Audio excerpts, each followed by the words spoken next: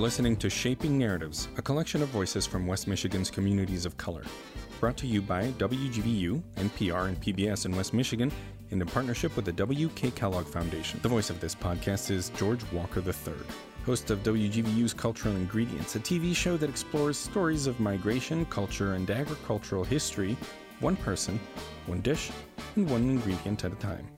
He's a sommelier and a small business owner, and for this podcast he talks to chefs about simple cooking and kitchen management during the pandemic. Hey, Quinn and Ben, how are you guys? Great, how are you? Good. I want to thank you all so much for doing this. This is awesome. Let's just get right into it. So how did you all find the culinary world?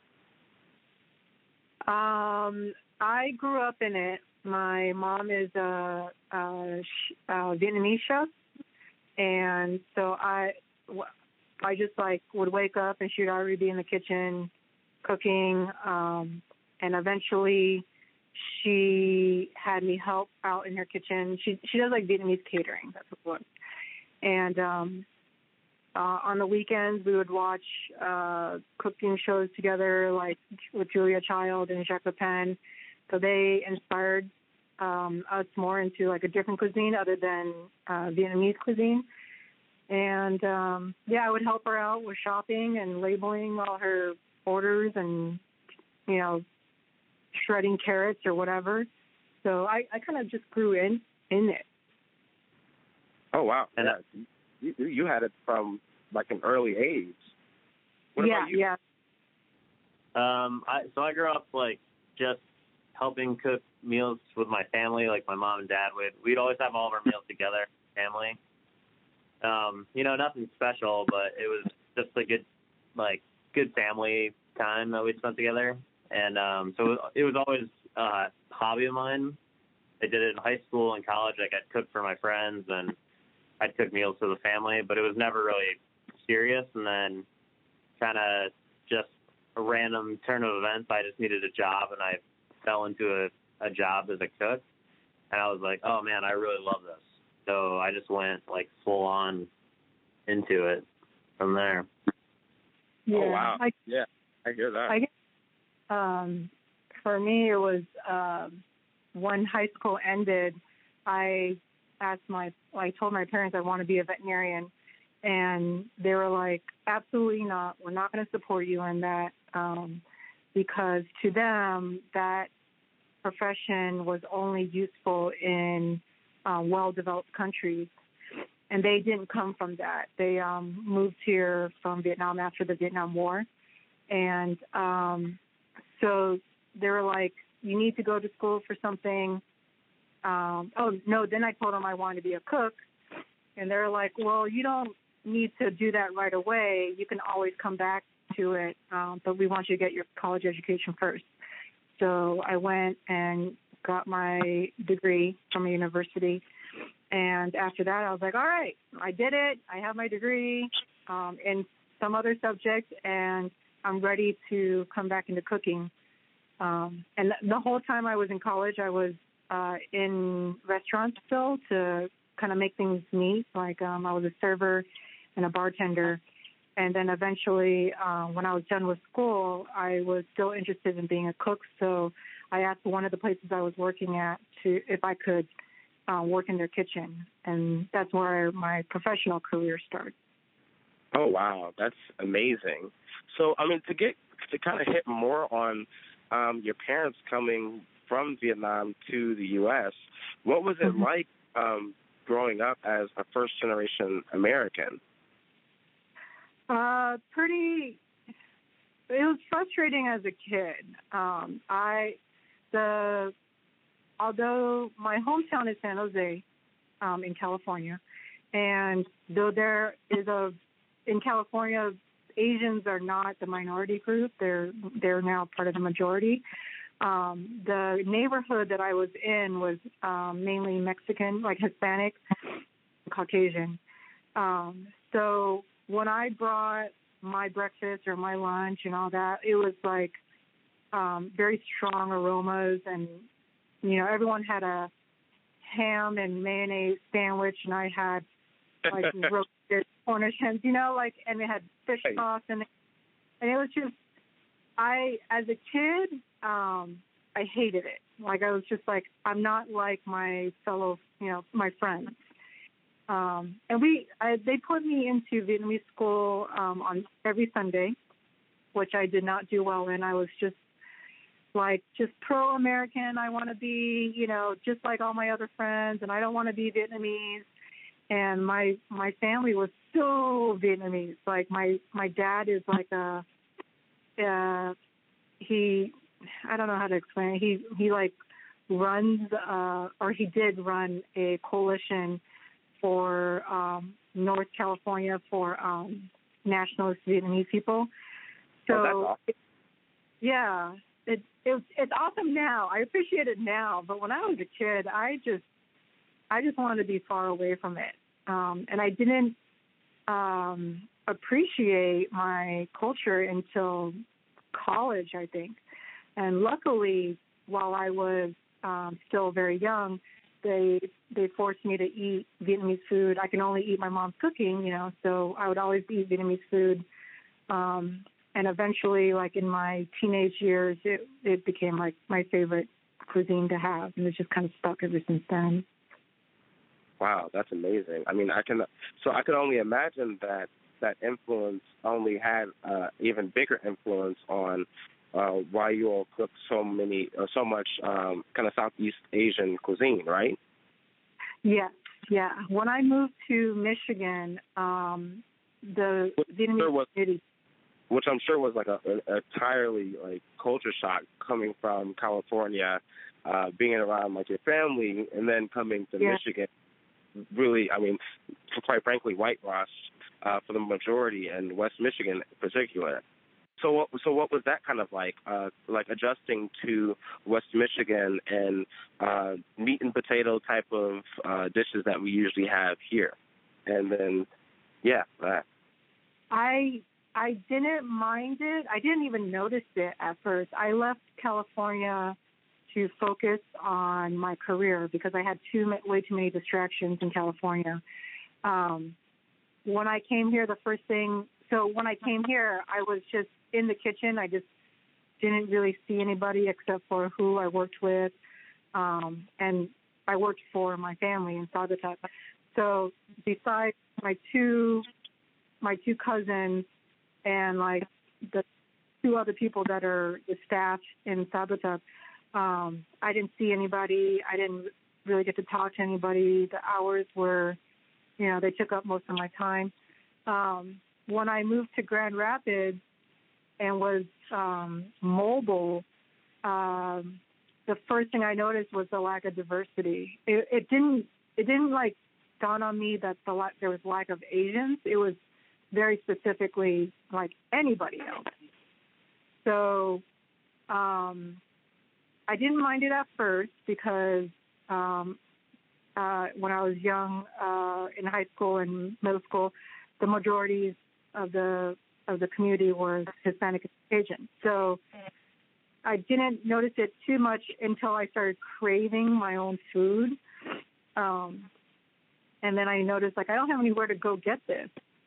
And so then I started focusing on making Vietnamese food for myself at home. Back in San Jose, you don't have to cook anything. You don't have to cook pho. You don't have to make banh mi. There are, hundreds of places that make Vietnamese food. You just pick the one that you like the most. And here I have two places I can think of that I, go for or Vietnamese food. So it ended up making me a better Vietnamese cook because I had the taste in my mouth that I was craving and couldn't really get it. So it forced me to look into how to make it, remember what my mom used to do, just really dig back into that memory bank. Wow, that's brilliant. So I can only imagine, was that how, let's just talk about stock and canter real quick and how dope you all's business is. Like, can we just talk like how did it even start? I mean, you all have like this startup that's and this business that's doing amazing, dope stuff. Like these underground pop-up dinners are super, super dope. So yeah, how did that even come out? Do you want to Yeah. answer this? So we kind of started out, when Quinn and I were dating, we would, or really even before, we would just cook like all the time. Like on our days off, before we started dating, we would still like cook for our friends and just have a bunch of people over and like just hang out, have some drinks and just make some food that we were craving. And that was always a really good outlet for us, just as something communal and as something kind of creative. Try out dishes on people we knew would definitely be accepting of the food. And meanwhile, while that was happening, professionally, we were kind of meeting a lot of roadblocks in terms of like, we wanted to put out food that was a little bit different than the restaurant had in mind. And we kind of just met a lot of resistance and it was kind of like stifling the creativity that we had. Right. And so then the idea of like, turning these dinners into something else was kind of like where Stocking Canner kind of like became focused on. Yeah, we were pretty frustrated with what was going on at our jobs, and it felt like there wasn't any demand for the type of food that we wanted to cook, except for our close friends. And eventually, our close friends would be like, "No, I have friends who would like to eat this too." Like, there are plenty of people who will eat the food. So we were like, "Well, where are these people? Like what who are they?" We were running restaurants, and so we were like, well, this kind of community, like the adventurous eaters, like the true foodies, it must be not that many of them. Like the community must be fairly small. So let's not think about what we're going to do in our restaurants. Let's think about if we want to do a dinner for like 15 people or for 30 people, what would we want to do and how would we put ourselves out there? So we really wanted to go to the super underground, like you got to know somebody in order to get to us kind of thing. Right. I remember when I first got my text, like, yeah. And I was like, yo, this is so dope. I'm so excited. Yeah, cool. I'm really happy to hear when people say that, because for such a long time we were like really disappointed, like, oh, like we're just going to cook for the select few, like very few people, and that's it. And to hear like, no, there are people who want your food, and I was like, oh, okay, cool. Oh yeah, there's no question about that there at all. I mean, I guess, can you walk us through what a Stocking Canner dinner is like? Yeah. So we have several different styles because we understand not everyone can do like $150 a person or whatever. So we have a couple of dinners where people are looking for a fine dining experience. We will arrive at their homes, and before we'll arrive and we'll talk through a menu and see if that's what they're looking for. If they're celebrating anything, we'll learn about our guests and try to form the menu to be specialized towards them. But it's a menu of dishes that Ben and I really want to cook. They don't really have a say in what we make. We'll hear out like, oh, I can't eat eggs or something like that. If there's not too many restrictions or allergies, then we'll make the modifications. And then we have, it used to be like I would do all the wine and Ben would do a bunch of the cocktails. And now we have somewhat of a team going on. We have a bartender and we have like, a server and stuff like that. So it goes a lot more smoothly. with those dinners, if you have a bartender and all them, then the bartender comes up with cocktails or wine that will pair well with our food. And it's just your own personalized fine dining experience. And that's at a certain price point. Then we also have like things where we really, just like any restaurant, when you're like out of your friend's reach of, actually being able to eat your food, we have more casual events as well. Like our friends all cook, so they can't afford $100 a meal. Or, right. They shouldn't, kind of thing.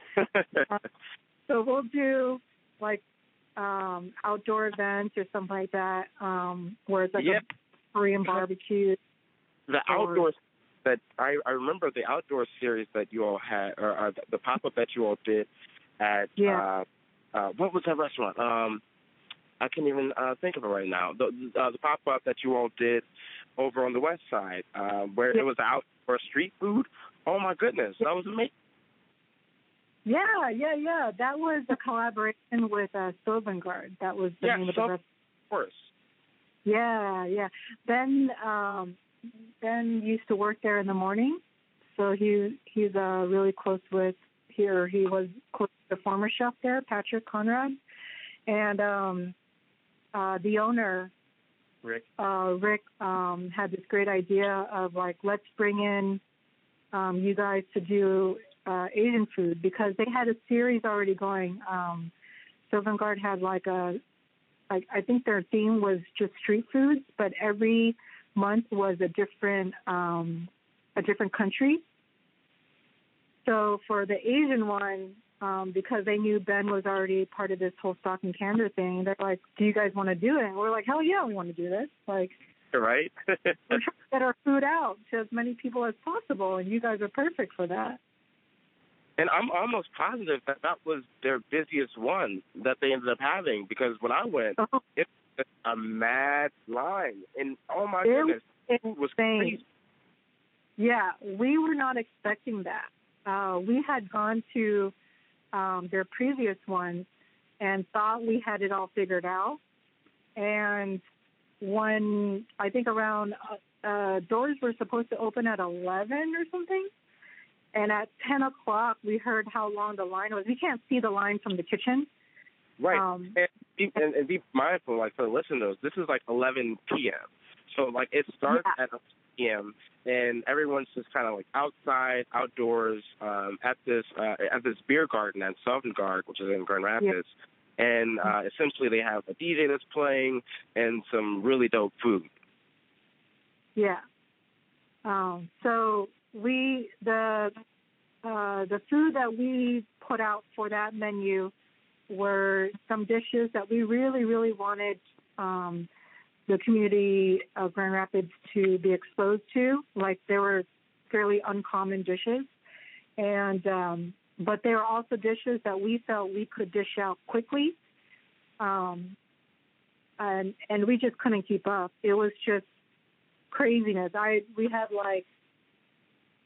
like adrenaline and anxiety for like 2 hours straight. It was just like go, and yeah, pretty wild. That one was a crazy event. We needed to break up for that one. Short ribs on that menu. You had the banh mi.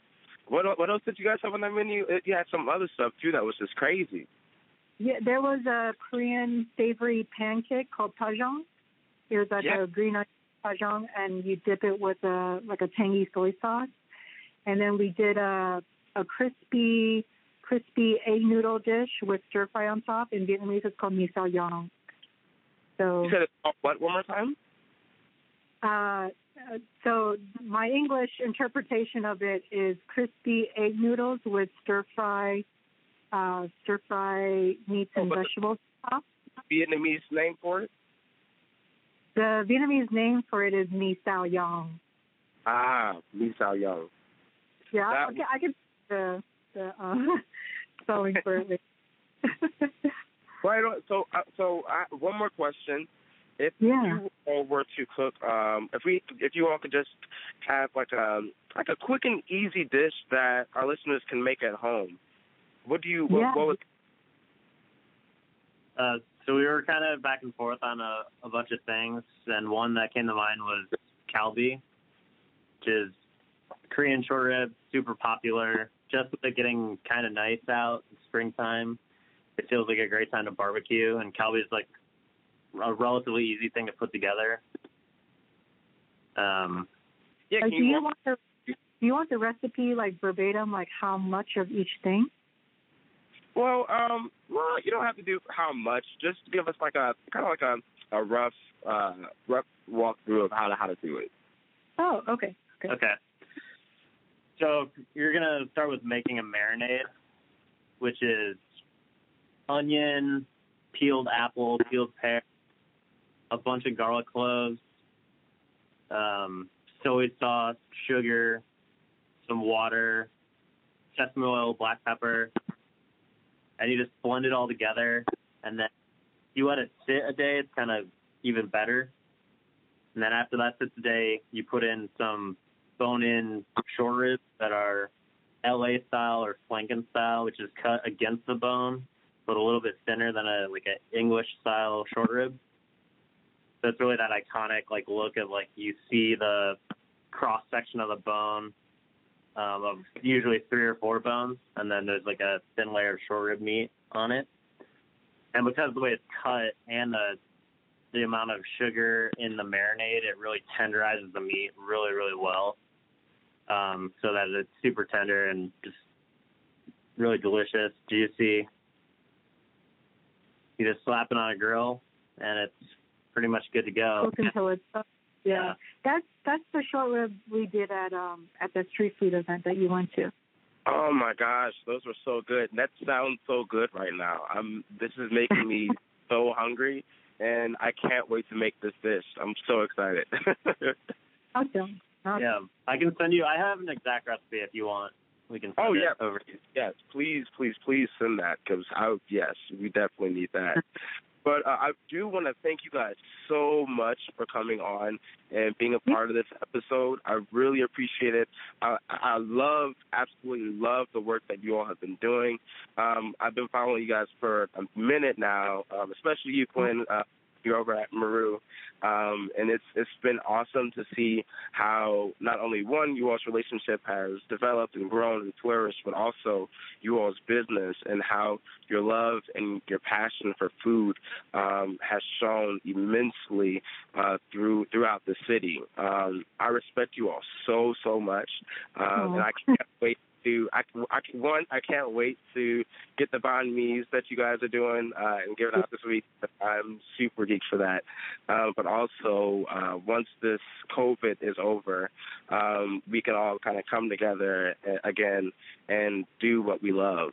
So again, thank you guys so much. I really appreciate it.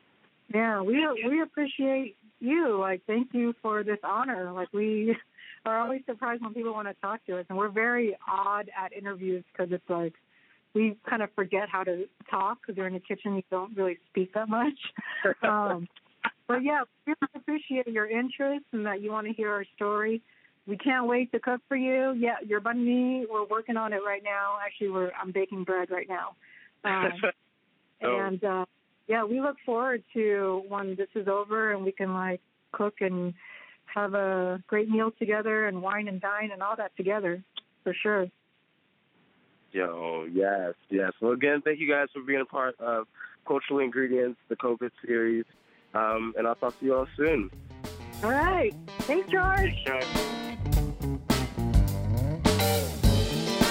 Shaping Narratives, a collection of voices from West Michigan's communities of color, is brought to you in partnership with the W.K. Kellogg Foundation, a partner with communities where children come first.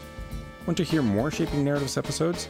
Download and subscribe at WGVU.org or wherever you get your podcasts. Please rate and subscribe if you get a chance. It helps us to know you're listening. Shaping Narratives is produced by WGVU, PBS, and NPR in West Michigan through the facilities of the Meyer Public Broadcast Center, a service of Grand Valley State University. Matt Gruppen processed all the audio. Joe Bilecki edits each episode. Vansor designed our graphics and manages our web presence. Delane is our director of content. The views and opinions expressed on this program are those of the hosts and their guests and do not necessarily reflect those of WGVU or Grand Valley State University.